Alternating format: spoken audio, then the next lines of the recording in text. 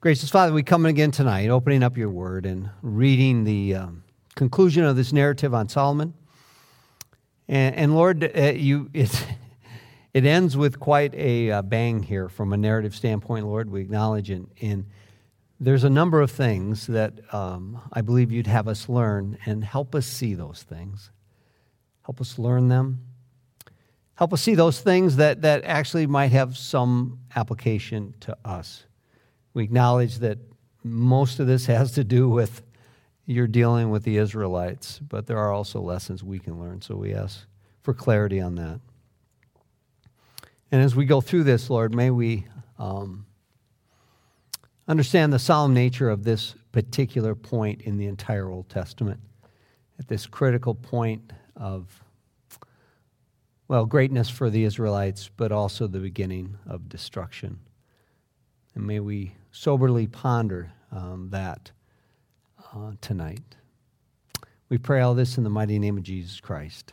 Amen. All right, so we are in chapters 10 and 11. We're bringing to a close the Solomon narrative that is found in 1 Kings.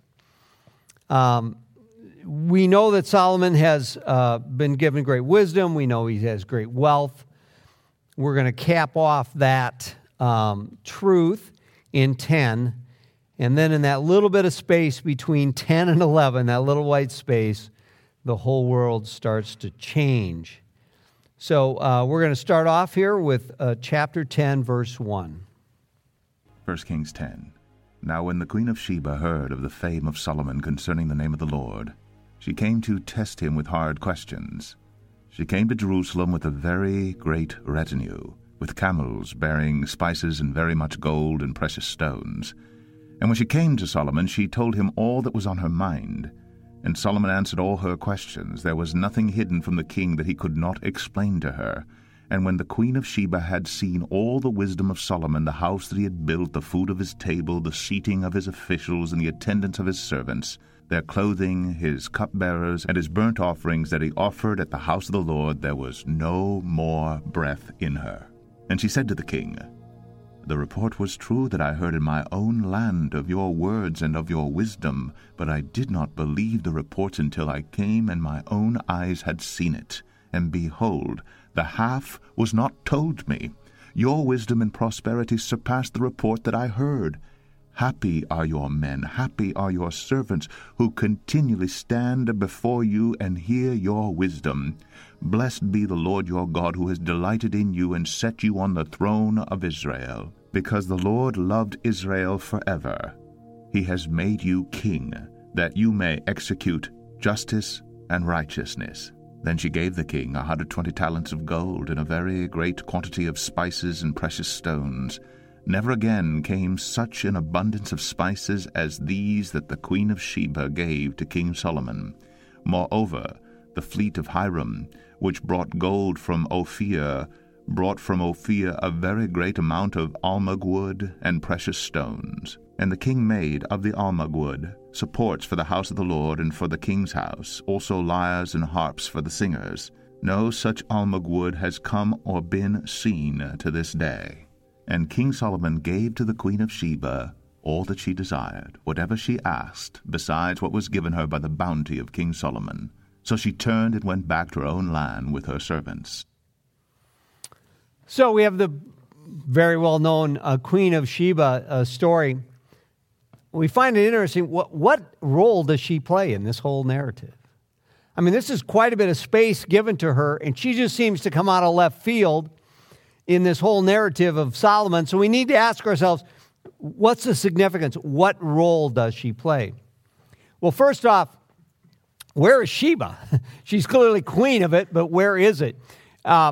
It's thought to be, we don't know specifically where it is. There's no Sheba today, or hasn't been for a long time. We think it's either in the southern part of Arabia or the northern part of Africa, right where those two meet. Ethiopia's been thrown out as a potential place. So it would be a ways away. I mean, certainly not someone coming from China, but that would never be in the ancient Near Eastern narrative. But somebody quite a ways away and culturally quite a bit different and someone that is not in a trading, at that time, a trading or some kind of relationship with Solomon. So what this is, Sheba, the Queen of Sheba, represents somebody from outside the known area of Israel, coming in and verifying this, what is going to be a amazing statement that's made toward the end of 10 about how Solomon is the wisest and richest king on all the earth at this time. So she's coming in and kind of verifying that, okay? So she shows up, and she comes because she's heard of the fame of Solomon concerning the name of the Lord. So the fame of Solomon, his wisdom and his wealth, and those are the two things that we're going to keep hearing about, are directly connected to God, coming from God. Now, we need to take a little bit of an ancient Near Eastern view of how the relationship between rulers and gods worked. Everyone had a god. There were no atheists of those days. And most people groups had their own god. And so I'd have my god and you'd have your god. And I might go and check out your god, and I might worship your god, hoping that by worshiping your god or manipulating your god, I can get something, okay?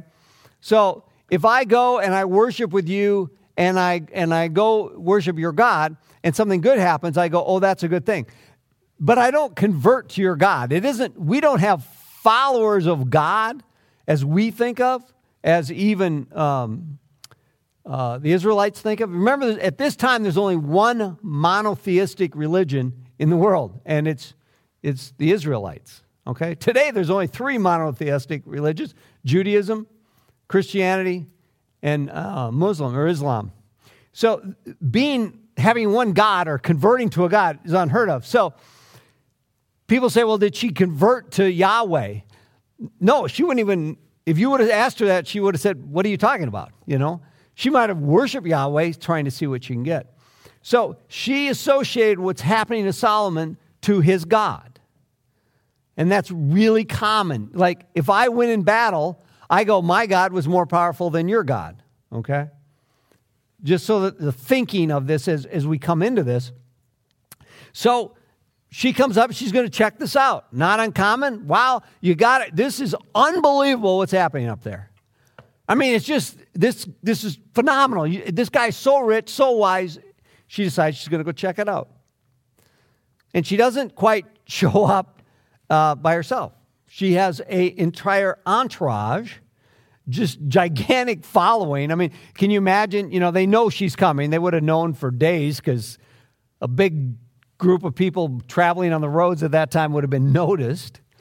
But you have this vision of hundreds of people, camels, spices. That's what Sheba was known for. Spices, gold, all this stuff just coming down the road, if you can imagine. I mean, it had been quite a spectacle in itself. And she's there to check out and to see this great king that she's heard about. And she gets there, and it's a combination of testing him, in other words, asking him hard questions that takes great wisdom. But also she might be seeking, as we're alluded to in this thing, to tap into some of his wisdom, to actually learn from him as she goes through this. So she shows up, she asks him all the questions, he answers all the questions. Nothing is hidden from the king that he couldn't explain to her. In other words, it seems like God is giving Solomon the answers to Sheba to credential both Solomon and thus God in the wisdom department. And so then she sees all that he has, his house, everything. I mean, it's just amazing to the point that it took her breath away. Well, here's a queen of what we believe is a major entity, and she's seen a lot, and she's coming with this whole entourage herself. She shows up, and what she sees and hears, she finds just stunning, to the extent it takes her breath away. And she says, all that I've heard about you isn't even half of what is reality.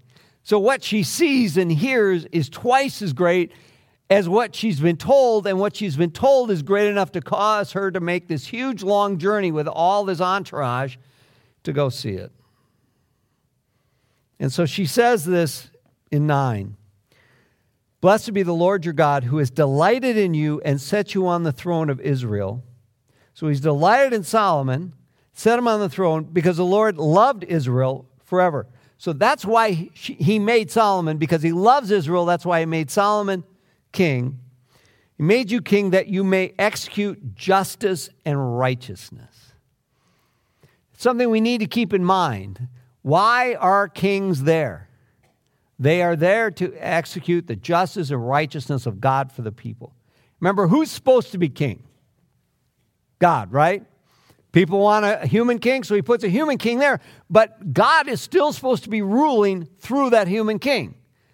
Now, we're going to see that's a problem over and over and over and over in the rest of Kings, 1 Kings and 2 Kings. We'll see that's a problem, but that is why kings are put on the throne, to execute the justice and righteousness of God. And then she gives him, a gigantuous amount of gold. I'm going to do some math on that gold for you.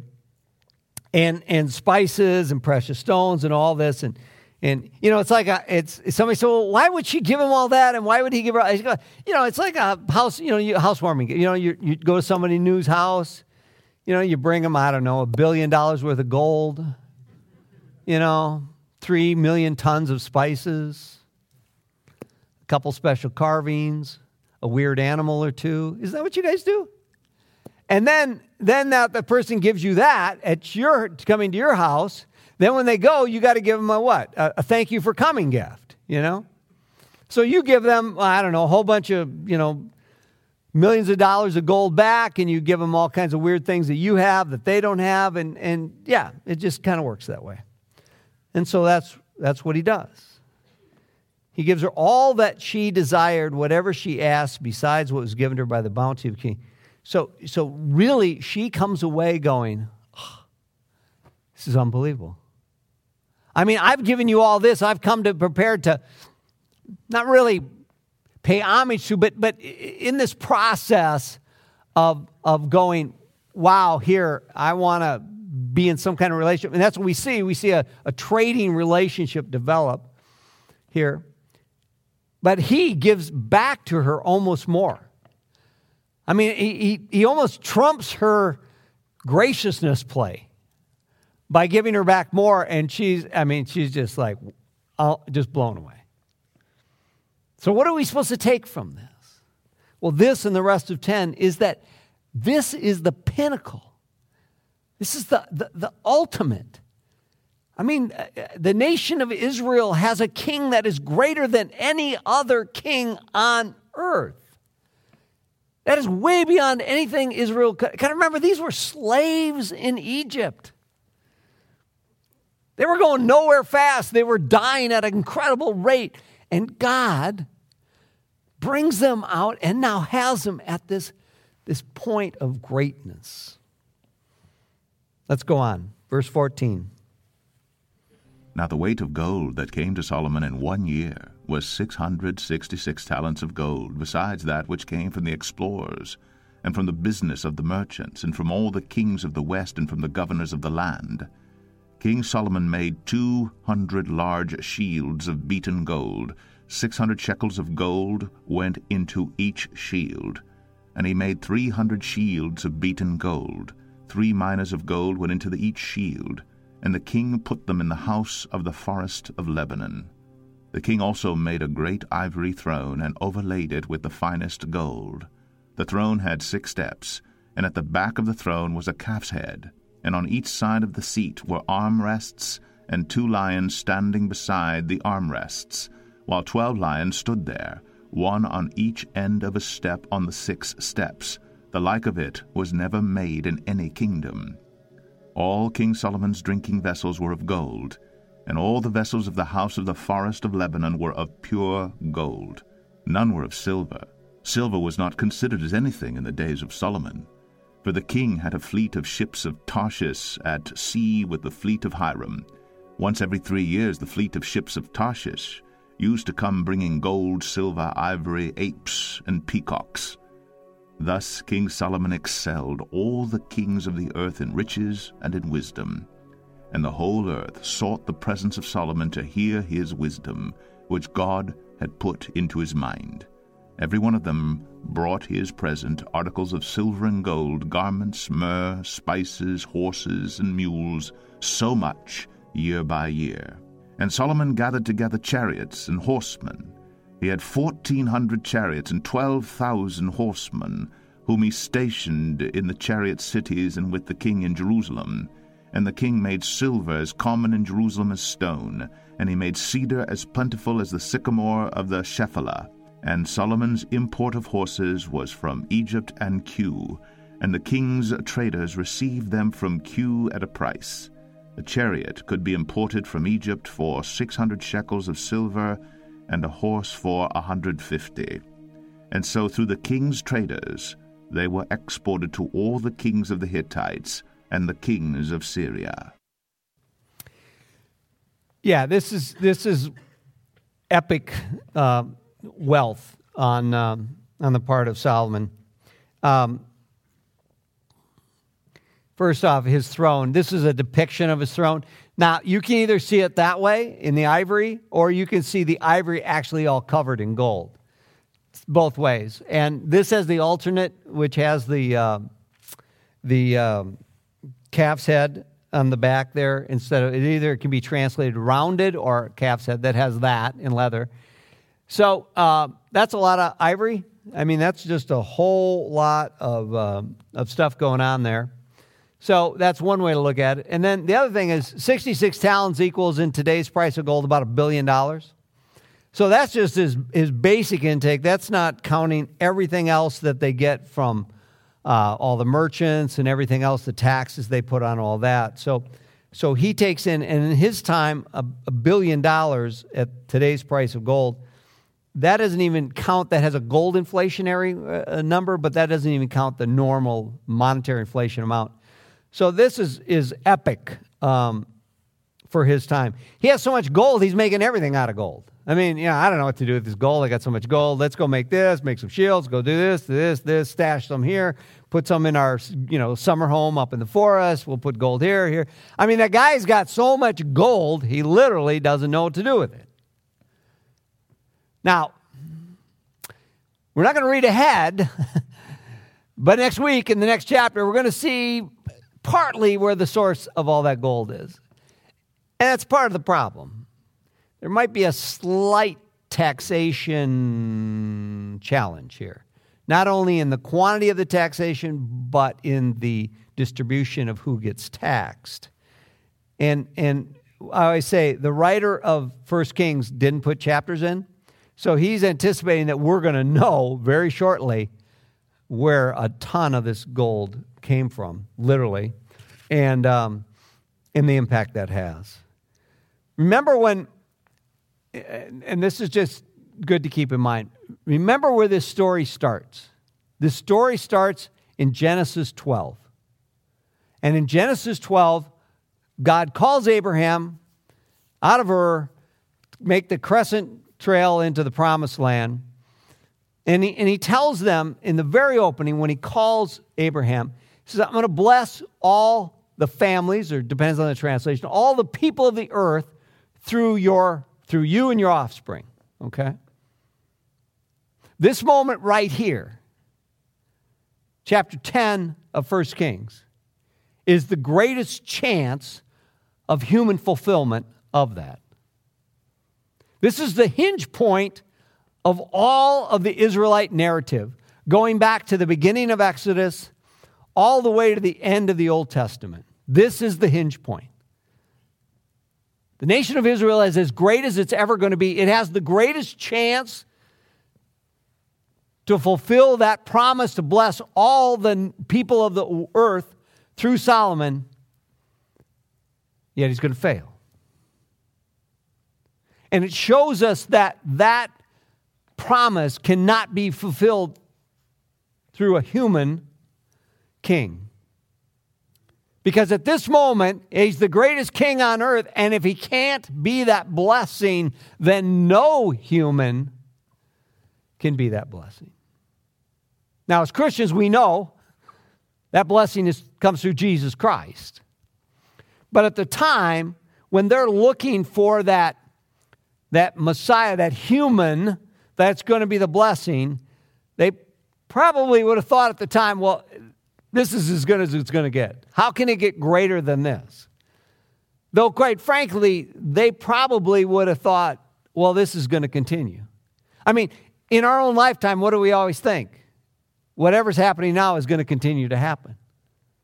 Right? I mean, when you go to bed at tonight, you assume tomorrow is going to be essentially like today. You don't assume that you're going to lose your job at 2 o'clock in the morning. You don't, especially if you don't work at 2 o'clock in the morning. We all assume that it's going to continue what's going on, and they would have thought the same thing. That what they don't know is how significantly things are going to change just one chapter later. As we start in 11, and we see 11 literally is the first step to the slide to destruction. But at this moment, between 10 and 11, this is the peak. It's as good as it's going to get. And so, all this is going on, and we've talked about this, in 23, 24, greatest king on all the earth. But we've seen the red flags since the beginning, right? And we got another one in here. And Solomon import of horses was from Egypt. What are we told back in Deuteronomy 17? We read this before. Deuteronomy 17, God says through Moses to the Israelites, when you come to the land that the Lord your God is giving you, and you possess it and dwell in it, and then say, I will set a king over me like all the nations that are around me, you may indeed set a king over you, whom the Lord your God will choose, one from among your brothers. You shall set a king over you. You may not put a foreigner over you, who is not your brother. Only he must not acquire many horses for himself or cause the people to return to Egypt in order to acquire many horses, since the Lord has said to you, you shall never return that way again. Listen tonight how many times Egypt is mentioned. Egypt is going to be mentioned a number of times, and they're strictly told never to go back to Egypt again. And they do. And he shall not acquire many wives for himself, lest his heart turn away, nor shall he be acquired for himself excessive silver or gold. Okay, king, all you got to do, don't get a bunch of horses, and especially don't go to Egypt to get them. Don't have a bunch of wives, and don't acquire a bunch of gold and silver. Got it? If you just follow that, it's all going to go great for you. Okay, so I got to get a bunch of horses from Egypt, get a bunch of wives, and acquire a bunch of gold. And I'll be golden. And that's what Solomon does. I mean, we can't miss this direct teaching. Now, David has told Solomon, God has appeared twice to Solomon. Solomon would certainly know the Deuteronomic law, yet he still, in face of all of that, does what is wrong, as we'll see in chapter 11 here.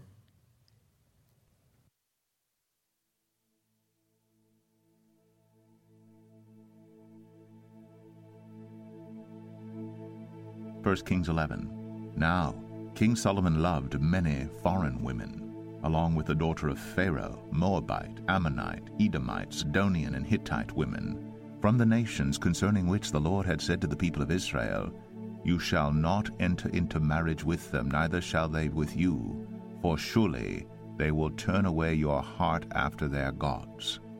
Solomon clung to these in love. He had 700 wives, princesses, and 300 concubines, and his wives turned away his heart. For when Solomon was old, his wives turned away his heart after other gods, and his heart was not wholly true to the Lord his God, as was the heart of David his father. For Solomon went after Ashtoreth, the goddess of the Sidonians, and after Milcom, the abomination of the Ammonites. So Solomon did what was evil in the sight of the Lord, and did not wholly follow the Lord as David his father had done. Then Solomon built a high place at Chemosh, the abomination of Moab, and for Molech, the abomination of the Ammonites, on the mountain east of Jerusalem. And so he did for all his foreign wives, who made offerings and sacrificed to their gods. Yeah. Knew this was coming, but still, it's just amazing, stunning when we get here. Now, we often marvel at the 700 wives and 300 concubines. You know what? That's a huge number, but it wouldn't have mattered. 50 wives probably would have still turned him away from the Lord. The problem is this. Solomon probably in his defense would have said, what do you want? I'm still worshiping you, God. I'm still offering great sacrifices. I'm offering tremendous burnt offerings. I'm doing all this. I've built this temple. What do you want from me? So I go a couple places with my wives, and I built a couple of high places so they can worship. And maybe I participated in some of their worship, but I'm still worshiping you. And this is the fundamental problem since really at the foot of Mount Sinai with the golden calf. God is clear. God is clear then, clear today. He will accept no worship of anything else other than Him. When He says we have to hate our family to love Jesus, it's clear that God seeks to be the only thing we worship in our lives. So it isn't okay to just worship God and then worship other things. He is a jealous God. He will accept no other worship. Solomon, he's supposed to be the wisest man that's on the face of the earth. If he's so wise and if this is the wisdom of God, why can't he see what's coming or what's arrived? I mean, you can just visualize it. Okay, so he marries, and she's the prototype, the daughter of Pharaoh of Egypt. Kind of the type, the example of all the other women. So, strategic alliance with a major a country to his southeast. Still a powerful country. A country that provides tremendous amount of grain because of the Nile there, the delta there. I mean, even in the times of the Roman Empire, they provided the Roman Empire with almost all the grain it consumed. So it was a great trading partner, provided strategic defense. So he married the Pharaoh's daughter. And things are going along. He marries Fiona, and they go, hey, I know you don't worship my God, but can you build me an altar so that I can go worship my God? Is that too much to ask? I'm in this foreign land. You don't worship my God. There's no place I can go to worship my God. Can you just build me something? It's a reasonable request. I mean, wouldn't we just, sure, honey, I'll drive you to the Mormon church. I'll drive you to the whatever. No problem. I want things to go smooth at home. So he does that. And can't you visualize? Okay, so you're driving your spouse to their place of worship, and you've done this many times, and finally one time, each time they said, well, why don't you come in with me? Why don't you come in? No, I can't. Okay, well, maybe just this once. And you go in, and then that week is a good week. You know, instead of $1 billion of gold, you get $1.2 billion in that week. And you go, wow, this kind of worked out. So the next time you go in again with them. And the next time. And then your other spouse, right? We all got, no. Says, why don't you come in with me?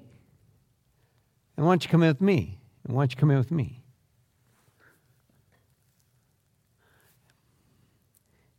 It's pretty easy when you're the richest and wisest king in all the earth, to think, well, what's the harm? I'm rich, I'm wise. And then to go in and you come out and God didn't zap you. You didn't get crushed in that moment. So maybe it's okay.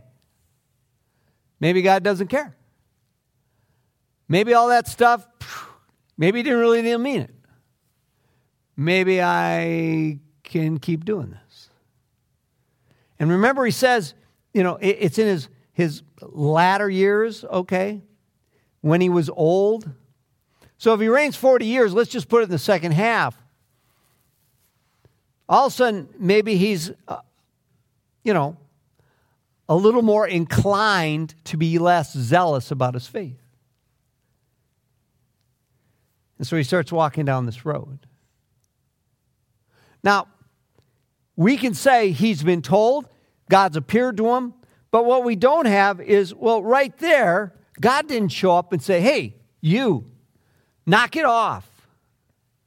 We once talked, when we were talking way back when in class, we were talking about, if God had a zapper, okay, and every time we did anything wrong, he zapped us right on the spot. Zap, zap. I mean, wouldn't that be better? I mean, then we know, right? We'd probably live sinless lives because every time we're going to get zapped, we'd zap, right? Now we might develop a nervous twitch.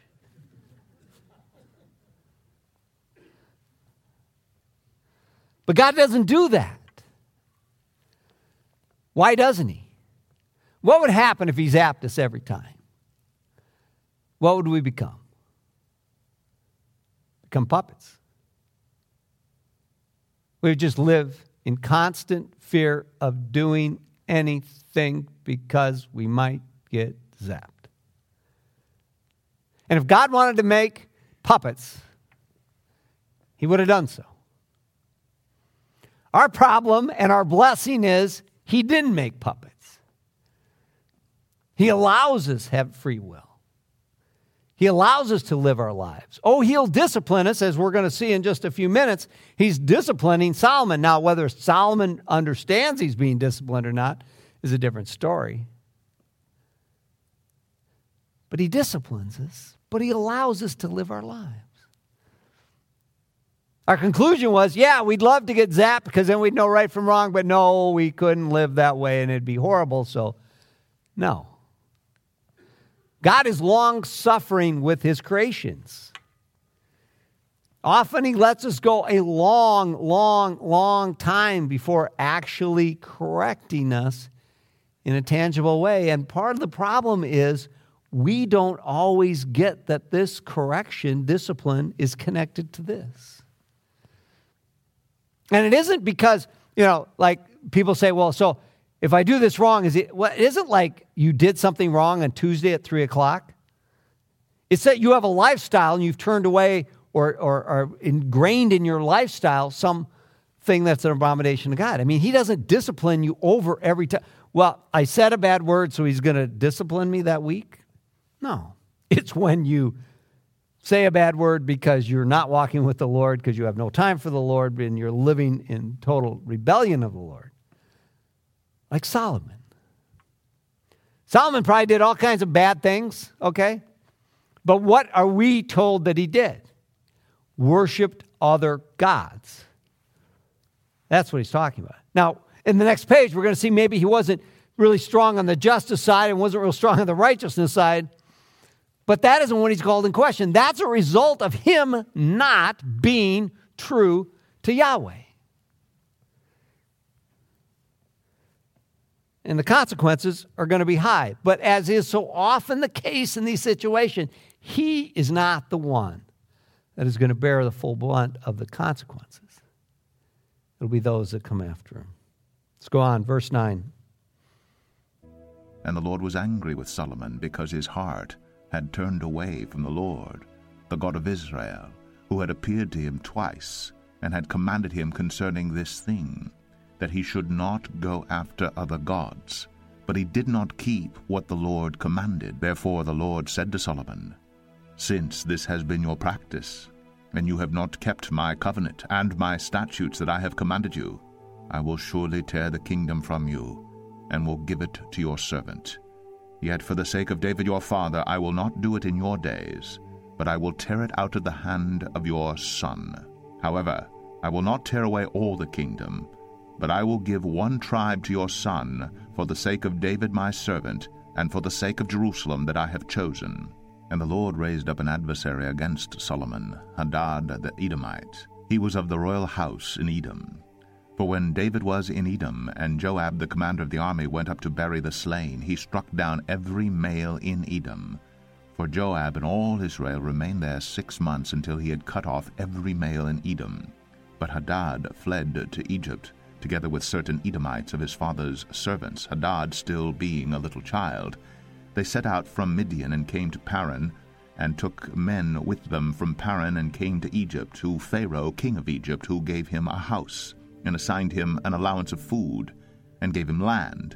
And Hadad found great favor in the sight of Pharaoh, so that he gave him in marriage the sister of his own wife, the sister of Tapenes the queen. And the sister of Tapenes bore him Genubath his son, whom Tapenes weaned in Pharaoh's house. And Genubath was in Pharaoh's house among the sons of Pharaoh.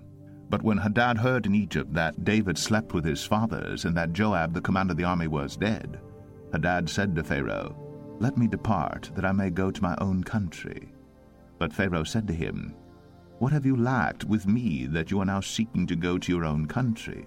And he said to him, "Only let me depart." God also raised up as an adversary to him Rezin the son of Eliada, who had fled from his master Hadadezer king of Zobah.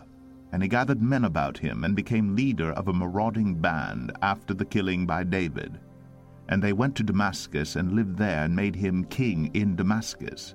He was an adversary of Israel all the days of Solomon, doing harm as Hadad did.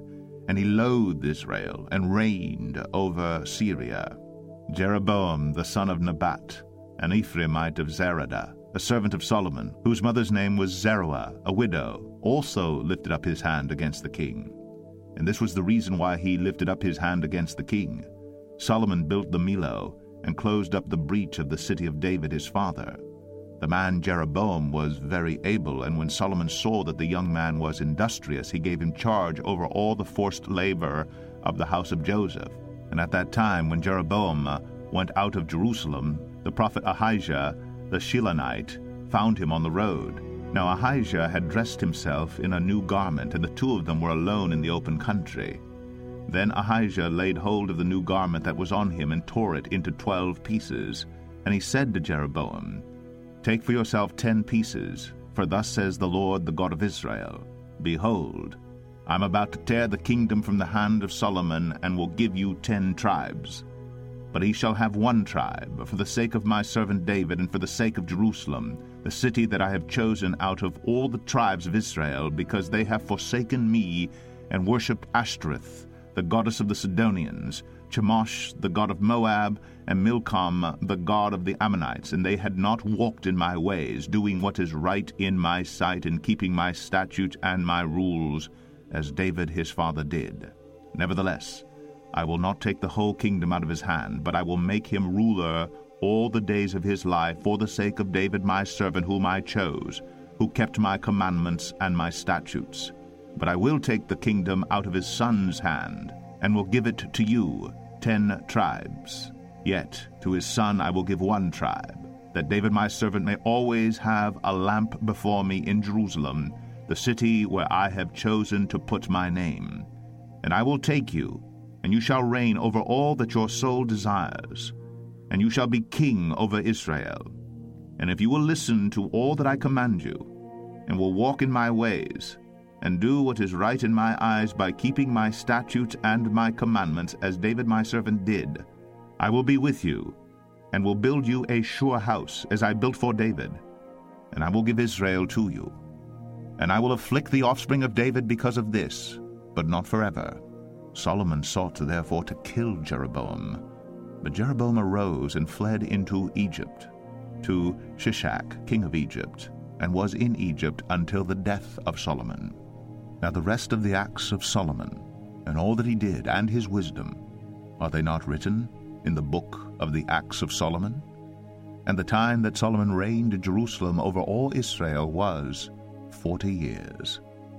And Solomon slept with his fathers, and was buried in the city of David his father, and Rehoboam his son reigned in his place.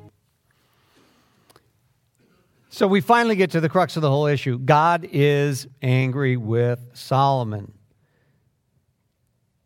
because his heart is turned away from God. So not only is his heart turned this way, but he's also then turned from Yahweh. And God is going to punish him, but he's going to punish him after his death. But what we have is three adversaries. We have one, I don't know if you can see this real well, but the northern one, Damascus, Syria, right up here, okay? Edom, the southern one, right here. And then he has one from within, his own servant. So three adversaries are pecking away at him. None of them are successful. They don't destroy him, okay, or his kingdom, but they're meant as the discipline of God. What Solomon is supposed to be going is, why is this guy bothering me? Why is this guy such a thorn in my northern flank up here? What is God trying to teach me? But he doesn't. Clearly, he just says, I can take care of this guy. I'm way richer, wiser than him, more powerful. I'm just going to take him out. Now, it's interesting. The two external thorns are both a result or are people groups that David easily conquered. And it was in David conquering them that they were put down, but also that was a bit of the seed of the rebellion. Why are they coming after Solomon? Because they're basically mad at the Israelites for being conquered by David. And where do all three of them go when Solomon pushes back against them? Egypt. When you go to Egypt, even, remember when we were in Jeremiah, for those of you who took Jeremiah. So Jeremiah, hundreds of years later, right at the destruction, the very end, where does Jeremiah get taken to and he doesn't want to go to? Egypt. Going to Egypt is not a good thing. Solomon doesn't see what God's trying to teach him through the discipline of these three individuals to try to turn him. And they go to Egypt. And he's saying, good riddance, when he should be saying what? Oh, whoa. This is a sign. Now, the Pharaoh whose daughter he married, there's a different Pharaoh at this time. So clearly that relationship isn't what it was either. So he knows by going to Egypt that that's bad. But it doesn't impact him. And he's been told by God that he's going to lose his kingdom, but that for the sake of David and the covenant, that he's not going to lose it in his lifetime, but it's going to happen in the generation and generations after him.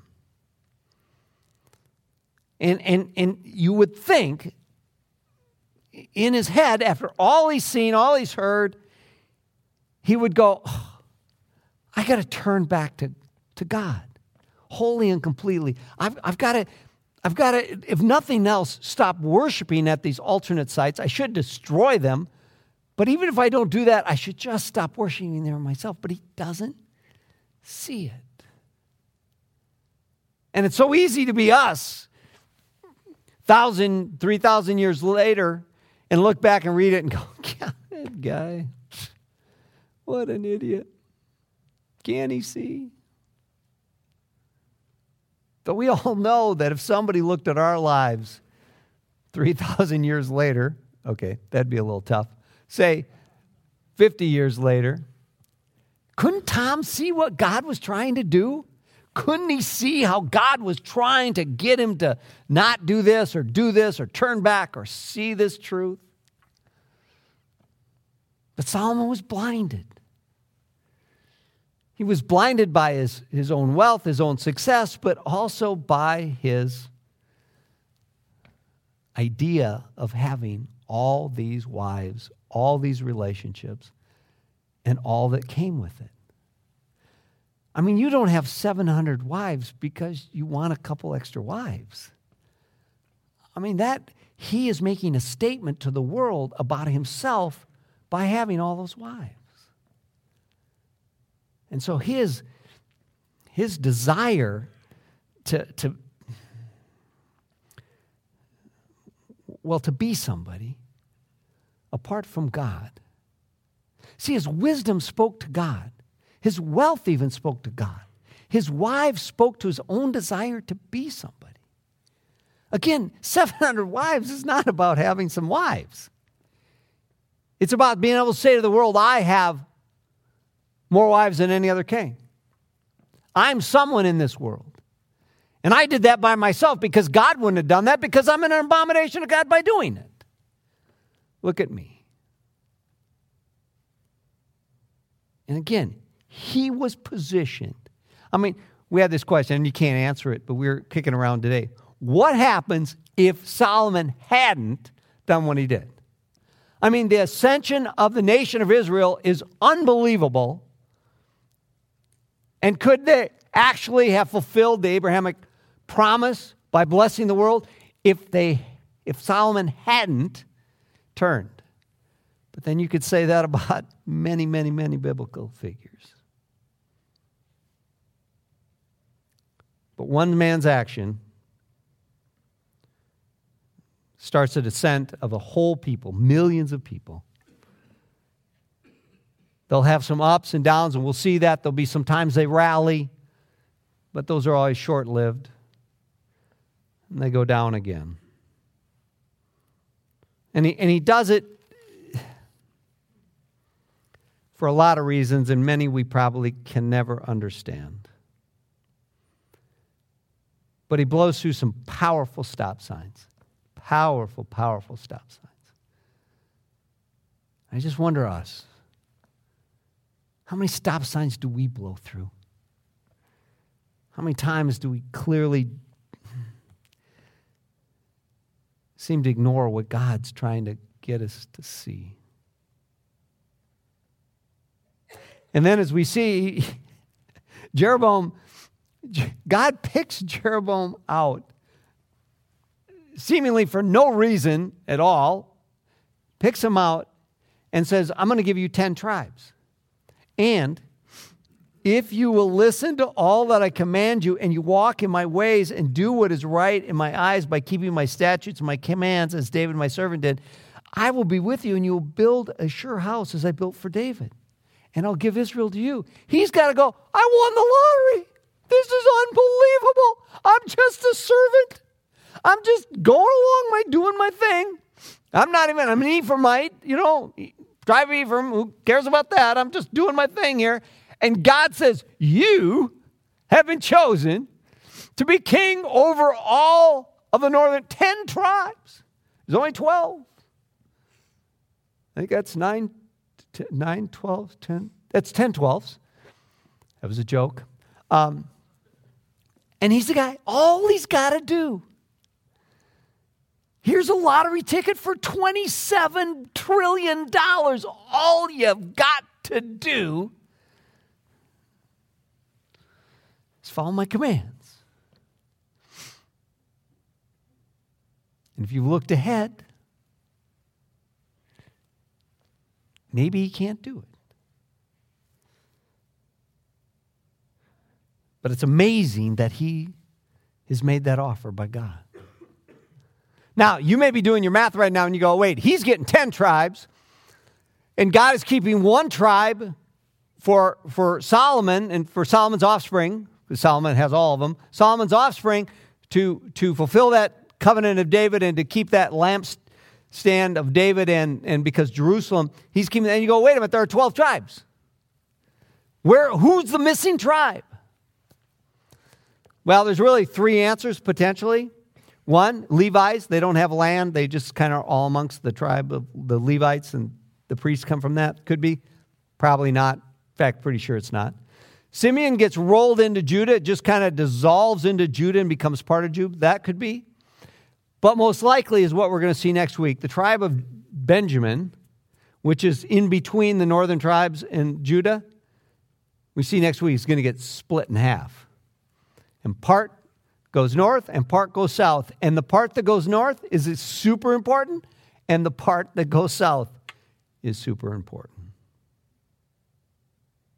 So Solomon dies, probably thinking he's been the most successful king that's ever lived. Because he's still got all of Israel, and he's the richest and wisest king on the face of the earth. What he doesn't know is there's a chapter 12. And it maybe isn't going to go so well. We'll get to that next week. Go to your discussion groups. If you haven't been in a discussion group, come see me.